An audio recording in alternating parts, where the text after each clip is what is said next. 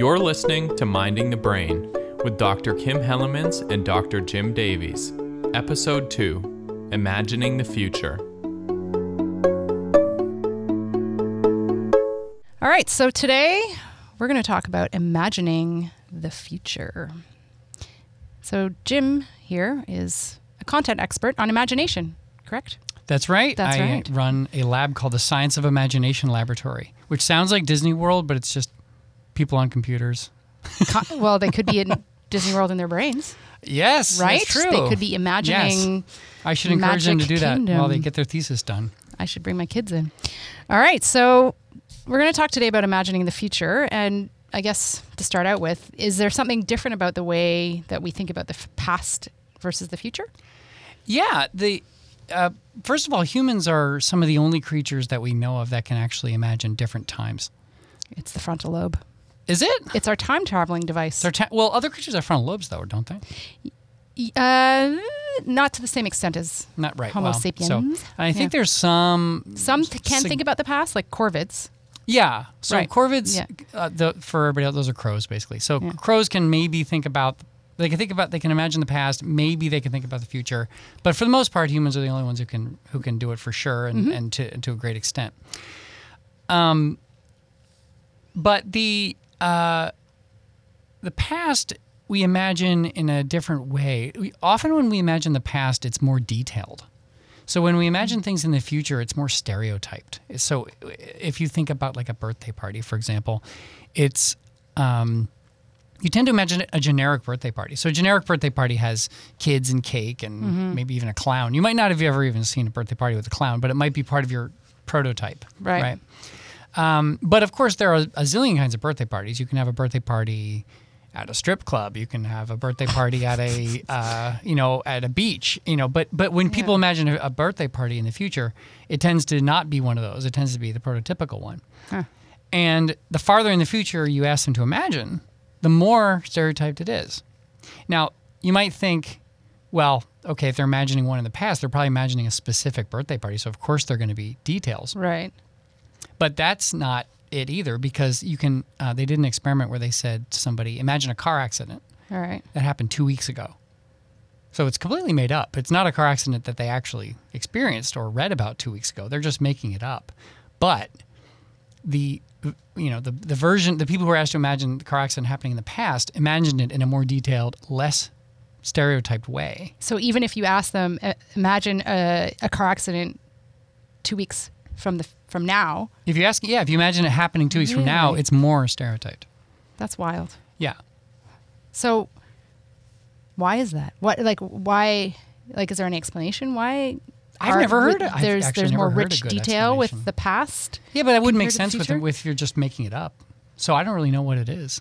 I don't know why it is. I don't think anybody does. Because as a neuroscientist, it's the same circuitry, more or less, right?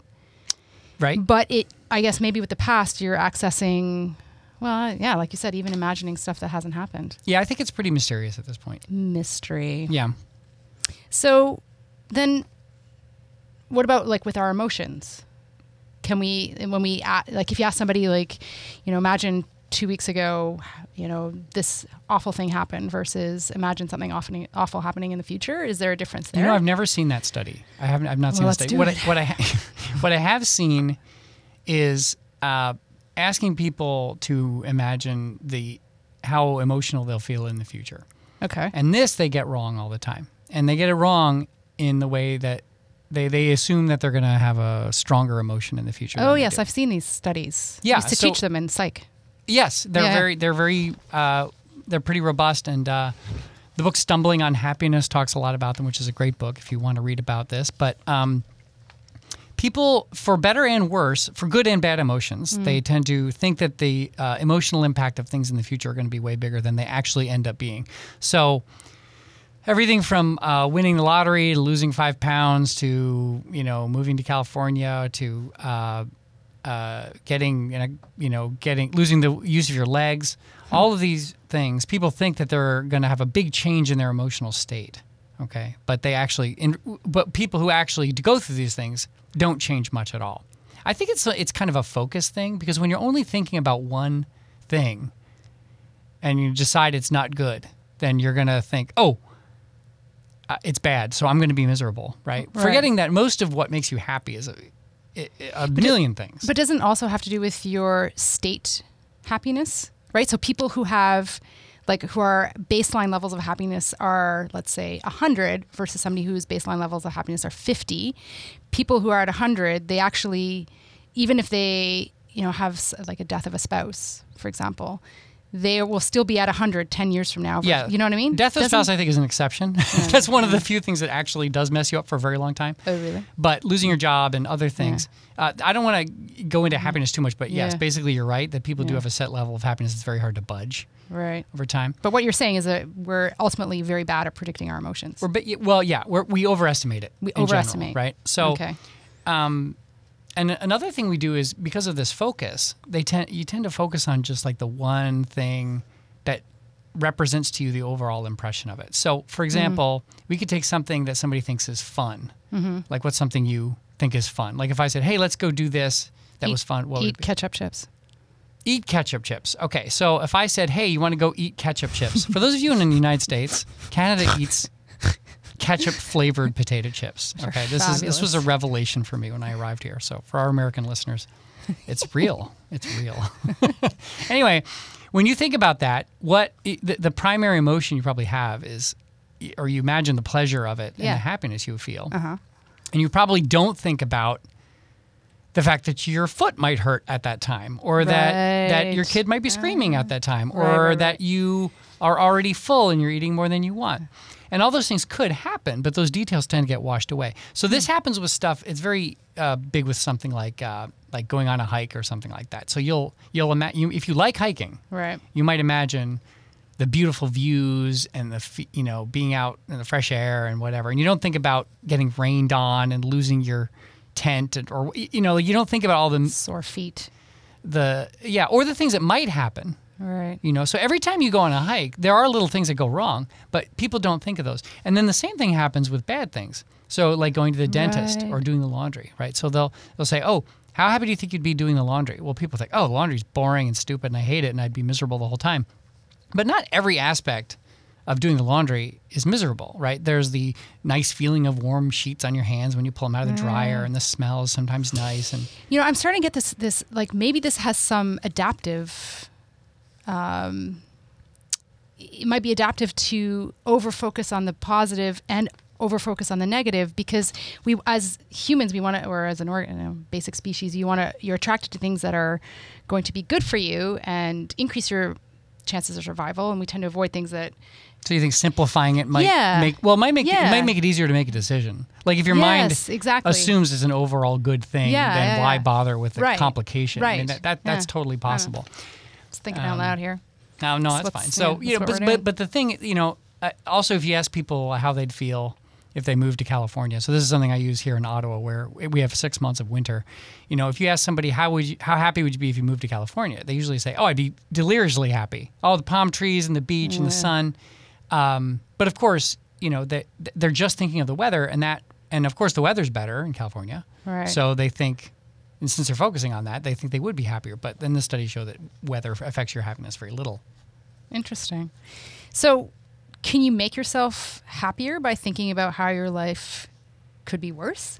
Yeah. So this is something that they teach in Buddhism and stuff, right? They'll say like, imagine if you didn't have legs, or imagine if you couldn't talk, or imagine if you were blind, or you were alone or something. And thinking about that can make you grateful and appreciate what you have, which makes you happier. So that's called a downward comparison. So if I'm there thinking, "Oh, what if if I was blind or something, I can be grateful for the blindness." Now, the opposite is also true. That's called an upward comparison, right? So an upward comparison is thinking like, "Oh, what if I had more friends? What if people liked me more? What if I had a Pulitzer Prize?" People do this all the time. Oh, what if I lost 10 pounds? What if I won the lottery? What if I got an A+? So in general, doing upward comparisons makes you more miserable. Feel bad about yourself. Now, there is an interesting caveat to this, or like an exception, is that with some downward comparisons make you miserable or make you anxious or something. Like so what? I'll give you an example. So my mother, when I was a kid, I was in the car in the back seat with my sister, This is the United States in the 80s, so nobody wore a seatbelt, right? She was thinking of pulling out past a car she couldn't see to make better time or whatever. Decided not to do it, and then immediately a gigantic truck drove right where she would have been. Oh, geez. Okay. Did that make her... Now, does that make her happy? No. No. She was terrified Frantic. that she almost Yeah. killed herself and her children, right? So why... shouldn't she be happy because she's doing a downward comparison? Well, it turns out that if you can really identify a lot Yeah. with the person in the story or the imagining, sometimes it can make you anxious because you feel like that Right. could happen to me or could have been me. So if I hear like a story about a professor who goes down in flames, Yeah. I might be grateful that it's not me, but at the same time, I'm like, oh, that's how it might happen. That's how it might happen to me. So Right. Like that's if you really are imagining not having those legs and you see somebody. well, they lose their legs because they do too much cognitive science, right? So then I get I get really I get upset. That might happen to me.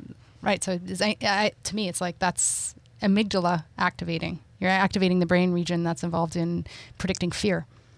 Right. So when you do that, it actually. So is the amygdala the anxiety area too, or just yeah, fear? Yeah. Fear, anxiety. Yeah. Yeah.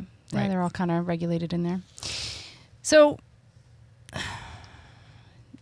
kind of a topic twist. This makes me all think about like time in general, right? So how do we think about time? So time is a very abstract thing, and it's very hard for people to think about abstract stuff. So what our mind does is that it casts abstract things in terms of concrete things that we understand really well. Mm-hmm. So generally, in time we think of in terms of space. And this is really easy. Like if you look at a graph, the plot on usually the x-axis going left to right in our culture is time.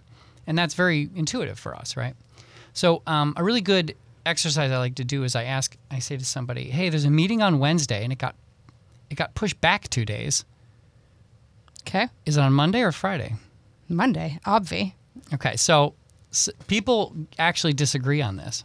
Oh. So some people think pushing it back makes it on Friday, and some people think pushing it back is on Monday. And it turns out that you can predict which one they're going to think depending on their metaphorical understanding of time, how they think about time in space. So some people think about time like, let's just say like time's like water, okay? And you're standing in a river and water's flowing over you. So this idea is that you're sort of standing still and time is flowing over you. Right? You're just sort of standing there and time's flowing past you. Got it.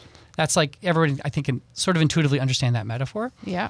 If that's the case, pushing it back pushes it away from you Right. to Friday. That must be Okay? me. No, I'm the other one. Now, on the other hand, if you think of time as a pool of water you're wading through, Yeah. then you are the that's- active participant, Yes. okay? And it's going to be the opposite. Now, I think people differ in their traits like this. So like some people they think of time as moving or they think of themselves as moving, but they've also found that the same people in different situations change their conception of time depending on how active they are. So they did a study where they asked people this, when's the meeting? At the beginning of a line, like a queue, right, to pick up a ticket or something, versus the end. Now everyone knows what it feels like to be at the end of a long line. You feel like you're making no progress. You're not going anywhere. Time is just flowing over you. You have no autonomy. When you're near the front of the line, you feel like you're getting somewhere. People gave different answers if they're in the front or the back of the line. That's wild. Yeah. So and this is prevalent in all kinds of abstract thought, but we do tend to think of like time as in space. So when you say like we're pushing the meeting back, everybody should understand that that means something different to. It means something different to different people. That's why I would have never thought that. I would have thought everybody would think pushing it back means Monday. Because it's back in time. So you said that we do tend to think about the past differently, right, than the future, right? Where in the future we less detail, whereas in the past we have more detail. Right. So does that mean that that lack of detail for thinking about the future, does this make us bad at planning? It does. It does. So because we don't think about the details of what could go wrong, we consistently assume nothing's going to go wrong. So how long does it take you to print out a paper? Well, it takes 10 seconds. You just click print and there it is, right? And then Like you're out of ink, you're out of paper, there's a jam. it's the wrong file format. Nah. You don't think about that stuff. So people think when they think about doing something in the future, they tend to think about an idealized version of how long it's going to take. This is so funny because my postdoc mentor, one of the wisest pieces of advice she said to me was always, the best predictor of how busy you're going to be in 6 months is how busy you are now. That is so wise. Yes, it is wise because I find I fall, even in spite of knowing this, I fall into this trap where I'll get asked to speak at a conference or I'll get asked to do this, this, and this 3 months down the road, 2 weeks down the road, 6 months down the road. And I'm always like, oh, look, like I've My got schedule's this. open. My schedule's like, why I'm not doing anything that I'm week. so free. Wrong. No. Right? So That the is time absolutely comes, right. it's like, I've got this, life. Life happens and Life. people forget that, right? Yeah. So if you want to get around this, it's really good to think about how long it took you in the past.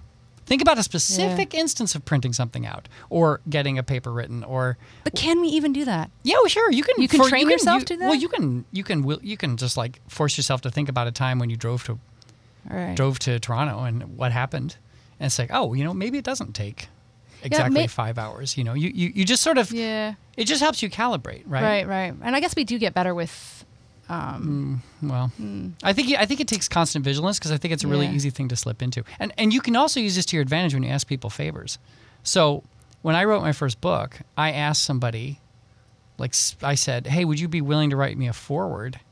The book will be done in about 6 months." And they were like, "Oh yeah." Now, if I said, "Would you do it tomorrow?" They'd say no. Absolutely, they'd say no. So you can actually take advantage of people who don't know this by asking them to commit their future selves. Sneaky. So when you're thinking again about the future, Right, the future's less concrete. yeah. How would this affect? Can you think of some other what are some examples of how that might affect so imagination, you can imagine abstract things like justice and feelings and that kind of thing, but we're better at imagining what you might call concrete objects, things that have a sensory experience, things that look like something like a racquetball or something like that versus these abstract things.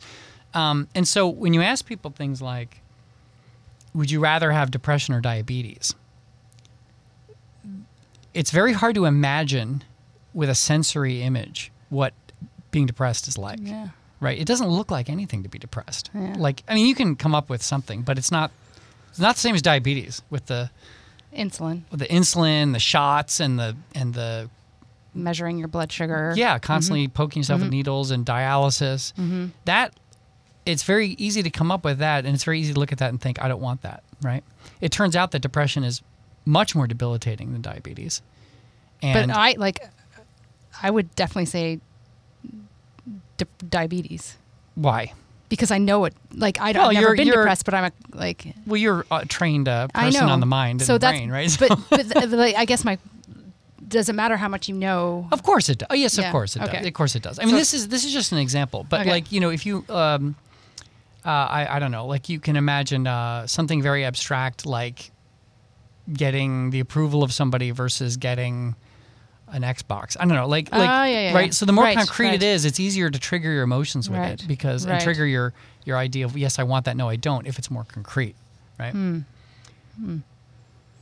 So when we think about ourselves in the future, this like amorphous, less concrete, are we thinking about that future self as a different person? Yeah, we kind of are. And people differ in this. So they found that some people are more future oriented and some people are more present oriented. Yeah. And what this ends up, the ramifications of this are that people treat their future self kind of like as a different person. So you can like offload work to them or weight loss or anything else, right? And this is also makes us bad planners because the farther in the future we're planning something, the more crap we're willing to load onto our future selves.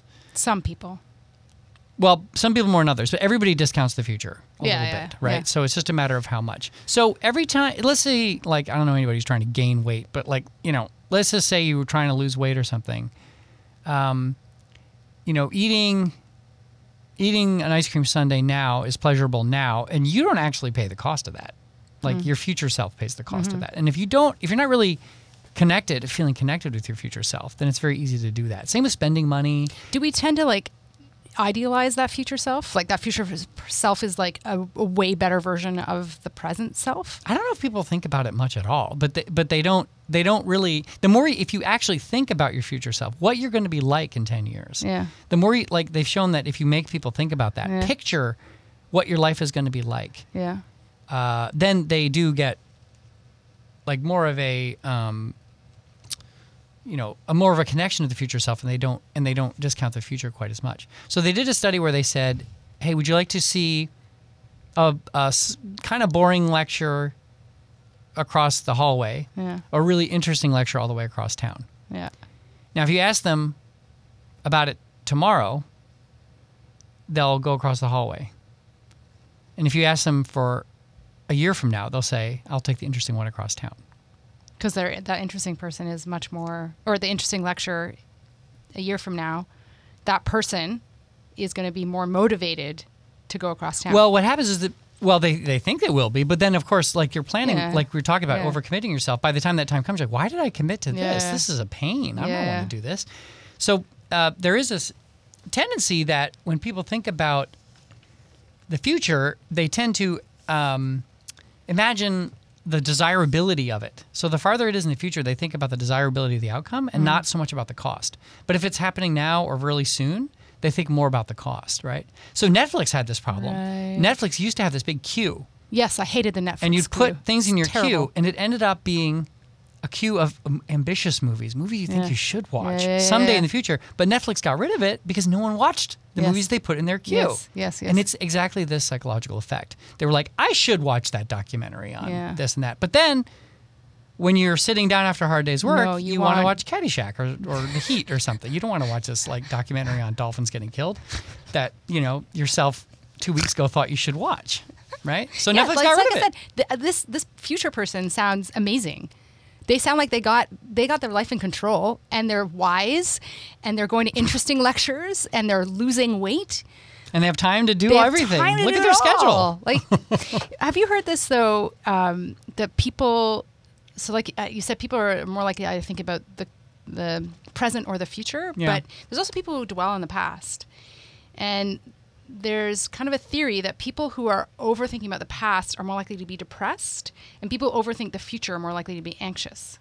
I have not heard that. That's really interesting. And then, of course, I'm sure you're familiar with like some of the practices of Buddhism, meditation are all about the present, right? Right. And that's the key. And meditation is also, and mindfulness is about like listening to your body right now. Mm-hmm. And that Eckhart Tolle wrote the book The Power of Now, and all about how happiness is embodying the space and where we are right now. Because I think, from what I'm hearing, there are these traps, particularly with future thinking, and like I've heard, in my field, that people who dwell in the past and who can't get over like traumatic events, that leads to depressive thinking. So yeah. I think there's a lot of truth to that. The research on mindfulness in building happiness there's a lot of bad research out there, and the jury's, I think, still out on whether it actually works. What? But there are other On works on what? people making them happier. I mean, not dogs. Well, it's hard to have a control condition. Right. It's hard to give someone a placebo of mindfulness meditation that Can't they just sit quietly and not focus? Okay, so this is where it gets into really. So meditation is different. So mindfulness is only one kind of meditation. Right. There are many kinds. Yeah. Often when people talk about mindfulness meditation, they're actually thinking doing focused meditation. Right. If you're Okay. focusing on your breath Yes. to the exclusion of everything else, Yeah. that is very different from observing every thought that passes through you and letting it go. Okay, I feel Right. like this is a future. It could be a whole other episode, but Yeah. but the point is that the scientists don't even agree on what everything is. Oh, really? And so the research, Is they'll all over say that. this is Yeah. showing mindfulness, but this is actually just about focused meditation. This is about whatever. Okay. And distinguishing just sitting and relaxing versus focus versus mindfulness versus this versus that, and then getting measurable outcomes compared to a control group is proven very challenging. So I'm not just saying it doesn't. I'm not saying it doesn't work. So is there any benefit to becoming more future oriented? Yes. Well, yes, there is. There is. So for one thing, let's take surprises for example. So my wife loves surprises, and I don't. Who does? Oh, I don't love surprises. I don't ever want a surprise birthday party or this or that. okay. I just don't care for it. So, but, and surprises are nice because you get the surprise. But there's this other thing that studies do show that if people anticipating something good happening gives them a lot of pleasure too. Yes. Well, that's like there's a whole guy at Cambridge, Wolfram Schultz, who studies the role of dopamine in expectation of reward. And he's demonstrated that if you train monkeys to get a drop of like flavored or sugar water on their tongue associated with like a cue that predicts that, dopamine levels will actually go up when the cue is lit, not when they get the drop of flavored sugar water. Right. And that might be pleasure. We don't know. Right. Yeah. I think we disagree on dopamine, but I think That's fine. We'll have let's we'll have to have a dopamine off. dopamine. I think you'll win. I think Kim I is will the win. neuroscientist, but the neuroscientists disagree, right? On whether it's Yes, this is fair. whether it's pleasure or Yes. just drive and motivation. That's right. Anyway, all that is to say that you can actually legitimately get pleasure From imagining, anticipating something. You get to Absolutely. like you all going to see your grandkids, and you just enjoy thinking about seeing your grandkids for months, and then you finally see them, and then it's great too. But if it were just a surprise, you'd only get a day of pleasure. But because you were able to anticipate it, you get all that. Now, of course, you could build it up too much, and it can be a disappointment. That happens with holidays. Happens with lots of stuff. But studies do show that there is some pleasure to anticipation. Now, when you go to a restaurant and you pre-order your meal, you go online. You ever do this? No, Yeah, you go online. You look at the menu. I don't think McDonald's lets me do that. Ew. Sorry. Yeah, no, you go and you look at the menu and you're like, oh, I'm going to have the baba ganoush. And then you show up with and it's pita on the that's table. warmed. No, I don't mean like actually like pre-order in my head. Oh, well, yes, I have heard of that. When you decide, yes, because you go. I thought it was The some chip online hasn't yet app I been haven't heard of. Not yet. Kim's with it. Yeah, and then you imagine it, right? That you're going to get this tasty, yummy Right, baba right. ganoush. But then sometimes it's a letdown. Yeah, sometimes Yeah, it's a letdown. Right. right, yeah. Now, people who are future oriented in general are better at saving money, losing weight, and they're even nicer to the environment. What? Yeah. So there are societal benefits and sometimes happiness benefits to being future oriented. So to me, when I hear stuff like, "Oh, you should always be in the present moment," like if you're always in the present moment, you really can't ever plan anything. Right. And even Or maybe unless you're like a monk living a very ritualized life. maybe. I don't know what their life is like enough to know if they actually don't need to plan anything, but I think there's got to be some logistics associated with keeping a monastery in business. Maybe the Dalai Lama has a personal assistant. Anyway. But, so yes, there's a. I don't think that like being in the present moment all the time Yeah. is the key to, like, all happiness. Fair. That's fine. So how do you become more future oriented? If you want to get there and lose weight and you can think about your future a lot. You can think about your future self and picture it as vividly as possible. So I read a book about A.J. Jacobs. He like does all I these know that guy. experiments on Yeah, himself. So he was yeah. trying to be like the healthiest guy in the world or whatever. Yes. I forget what his book is called, but he read that you'll eat less if you look at yourself in a mirror while you eat. So he would have a mirror, like Sounds like a makeup horrifying. mirror, and he would like take a bite and then sit there watching himself chew for every meal. it's probably right? triggering disgust. In the And he insula. also had a picture made of him in 20 years, so he could, like an aged picture, because there are studies that suggest that this can get you more in touch and make you less harmful to your future self. You have a great potential to harm your future self right now. Like We're all dying right now. Yeah, but you can run it. You can run in front of a car right now. You can spend all your money right now. You can cheat on your partner. Like there's all kinds of stuff you could do that would have terrible ramifications in the future, right? And so But the we idea don't. is that Because- and the degree to which you don't is to some extent based on your connection to your future self, right? Are there scales? can you measure, like, could I answer a questionnaire that gives me some kind of metric on how... well, you know the marshmallow test? Yes. So the marshmallow test, Kim knows what it is, but I know I'll what it tell is. everybody. So Sure. you give a kid a marshmallow and you say, if you can wait and not eat it in this empty room with nothing else to do, I'm going to give you another marshmallow. And if you eat it, you only get that one. And then some kids manage to wait and some kids don't. So something akin to the marshmallow test is either a test of willpower or connection to future self. I think they're correlated, perhaps, but I don't really know. But yeah, so it's a It's good all question. frontal lobe, man. I don't remember It's how. all the frontal lobe, and it predicts like imagine academic success. What size of frontal lobe? No, not necessarily, Activation? but What? the connections of the frontal lobe to the lower brain circuitry, right? Like the number and thickness and all that of connections. Sure, kind like of thing? the white matter integrity, Right. Yeah, and all, quantity and Right, quality, right, right? yeah. So, but yeah.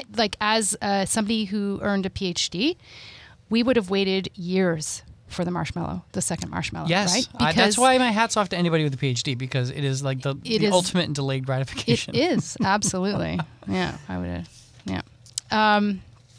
So all this is. Do you remember that terrible book called The Secret? Oh yeah, I do. I didn't read it, but I know enough about it to criticize it. Ugh, so bad. All right, so this is terrible book called The Secret, bestseller, and it suggests something called the law of attraction. And this Kim's laughing. The law of attraction is that if you imagine something vividly, then It will come it'll to happen to you. you. So you imagine having money, money will like enter your life. Okay. Now, what part of what makes this so persuasive is that there's a version of it that's right and there's a version of it that's wrong. What? Okay. What do you mean? There's a version. There's a sense in which it works and a sense in which it doesn't. Okay. So Okay. now science doesn't think that thinking thoughts about what the world could be like will affect the nature of the world outside of what your body can do. However, thinking about the way the world could be, the way you could be, will affect what you do Right. and your attitude Right. towards things and the opportunities you course. look for and the Yes. connections you see and all that. Sure. And in that way, there could be something to it. Okay. But one thing that has been scientifically shown is that exactly how you think about what the future should be like makes a big, big difference.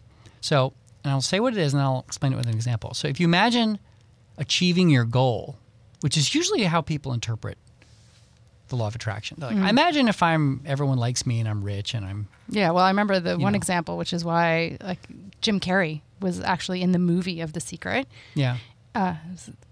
That he claimed he imagined being rich, and somehow he imagined and imagined, and then he made his first $1 million within a year. or Okay, so something. that's obviously survivorship bias because they didn't interview the person who That's imagined right. being rich and didn't get it. Yeah. So and he's, I mean, and discounting talent, and anyway.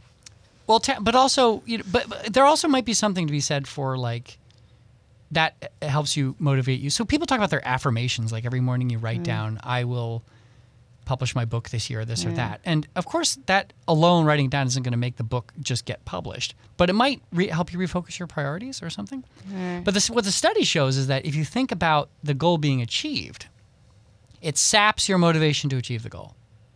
Here's why. What? Here's why. So imagine something, I will invite my listeners to imagine achieving something that you really, really want. So it could be a job or a lover or I don't know what. And that's basically fantasizing. Right. Now, why do we fantasize? Because it feels good. Right. Why does it feel good? Because part of our mind thinks it's real, and we're just enjoying the emotion of a made-up thing. Yeah. But note that the main reason we do anything is to get the pleasure of accomplishment. So if you actually get that pleasure before you've done it, it There- can sap your motivation to actually There go are ahead some and get it. exceptions to that. Drugs. If you active users, if they imagine themselves smoking crack, it drives the craving to actually go out and obtain it. Now that's interesting because I know that imagining eating ice cream sundaes makes people eat less ice cream. And the theory is the one that I said. So if what you're saying is true, then Yeah. I think there's a mystery to be solved there because Clearly. because when people imagine vividly eating an entire ice cream sundae, part of their mind feels satiated. All right. right? Maybe it's So we'll have to look yeah. into that. Put a peg Okay. in that. So, right. So, but Back what back the to study secret. did was they had a bunch of undergrads, and they had some of them imagine doing really well on a test, and they had the others imagine studying for the test, and then a control group. And the people who imagined doing well on the test did worse than the control group, and worse than the people who imagined working hard, Yes. because they sort of already enjoyed the fact that they did well on the test. Or fatigue, right? So you know about research on imagination or imagining, like people who play sports. Yeah. They imagine themselves actually up at bat if they're a Yeah. baseball player. It actually, there's data showing, like they put them in fMRI, they're actually activating the same circuits in the brain that are active when they're physically engaging in that action. Yes. So maybe there's something about imagining the studying where you're engaging the exact same circuitry as you would be if you were studying, and you're fatiguing that circuit. So Well, that you if just that feel were the less- case, you would study less. That's But what I people mean. But they don't. They study more. If you imagine studying, I thought you said that it's no. If you imagine doing well on the test, you get a worse grade. If you imagine studying, you get a better grade. Oh. So the way it's to use the law of attraction in a way that works is to sit there and think about all the things you'd have to do to achieve your goal. So even if I'm tired, I'm going to exercise tomorrow morning. Even if I am offered chocolate, Right. I'm not going to eat it. Even if I don't feel like it, I'm going to study. Imagining that stuff Yeah. helps you. If you sit there and imagine I'm thin and I got a great grade on the test, that makes it worse, I get it. right? So that's like where the secret can lead people, can actually make it worse. Like it So can be worse than nothing. Back to that whole idea of like the more vividly you imagine, the more vividly you think about the future, the better it is, right? The better it is? What do you mean? Well, like you're more likely to achieve your goals, right? So if you're more vividly, descriptively thinking about future scenarios, like, oh, if, tomorrow I'm on a diet, but if tomorrow, if I go to this party and there's chocolate cake there, I'm not going to eat the chocolate cake, versus just thinking about the party and I want to stay on my diet. the trick is you got to think about the activities you need to do and not the achievement of the goal. That's the Right. difference. So I the see. vividness the vividness works against you if you're visualizing Right. goal achievement. I understand. Yeah. Right. I got So it. anyway, so the moral is don't buy The Secret, Don't buy The Secret. It's terrible. and imagine what you have to do. I talk to writers who will say, like, if you got an idea for a book, like a fiction book or whatever, there's this urge to tell everybody the plot, Yeah. and they don't do that because then you'll have gotten the story out. You need to not have anyone know the story, so that you have to write it to get it out. Got it. Because when you tell You've someone the already story, they're like, fatigued, "Oh my God, that sounds so Yeah. great! You should write a Yeah. book." And you do that 25 times. After you do that 25 times, you might not want to write the book anymore. Minding the Brain is edited by me, Mike Contos, and brought to you by CKCU, Carleton University's Faculty of Arts and Social Sciences, and made possible, in part, by Occam's Razors, giving your scientific theories smooth, close shaves since the 1300s. Minding the Brain's theme music is Plucked by Michael Terry. More episodes and show notes available at mindingthebrainpodcast.com.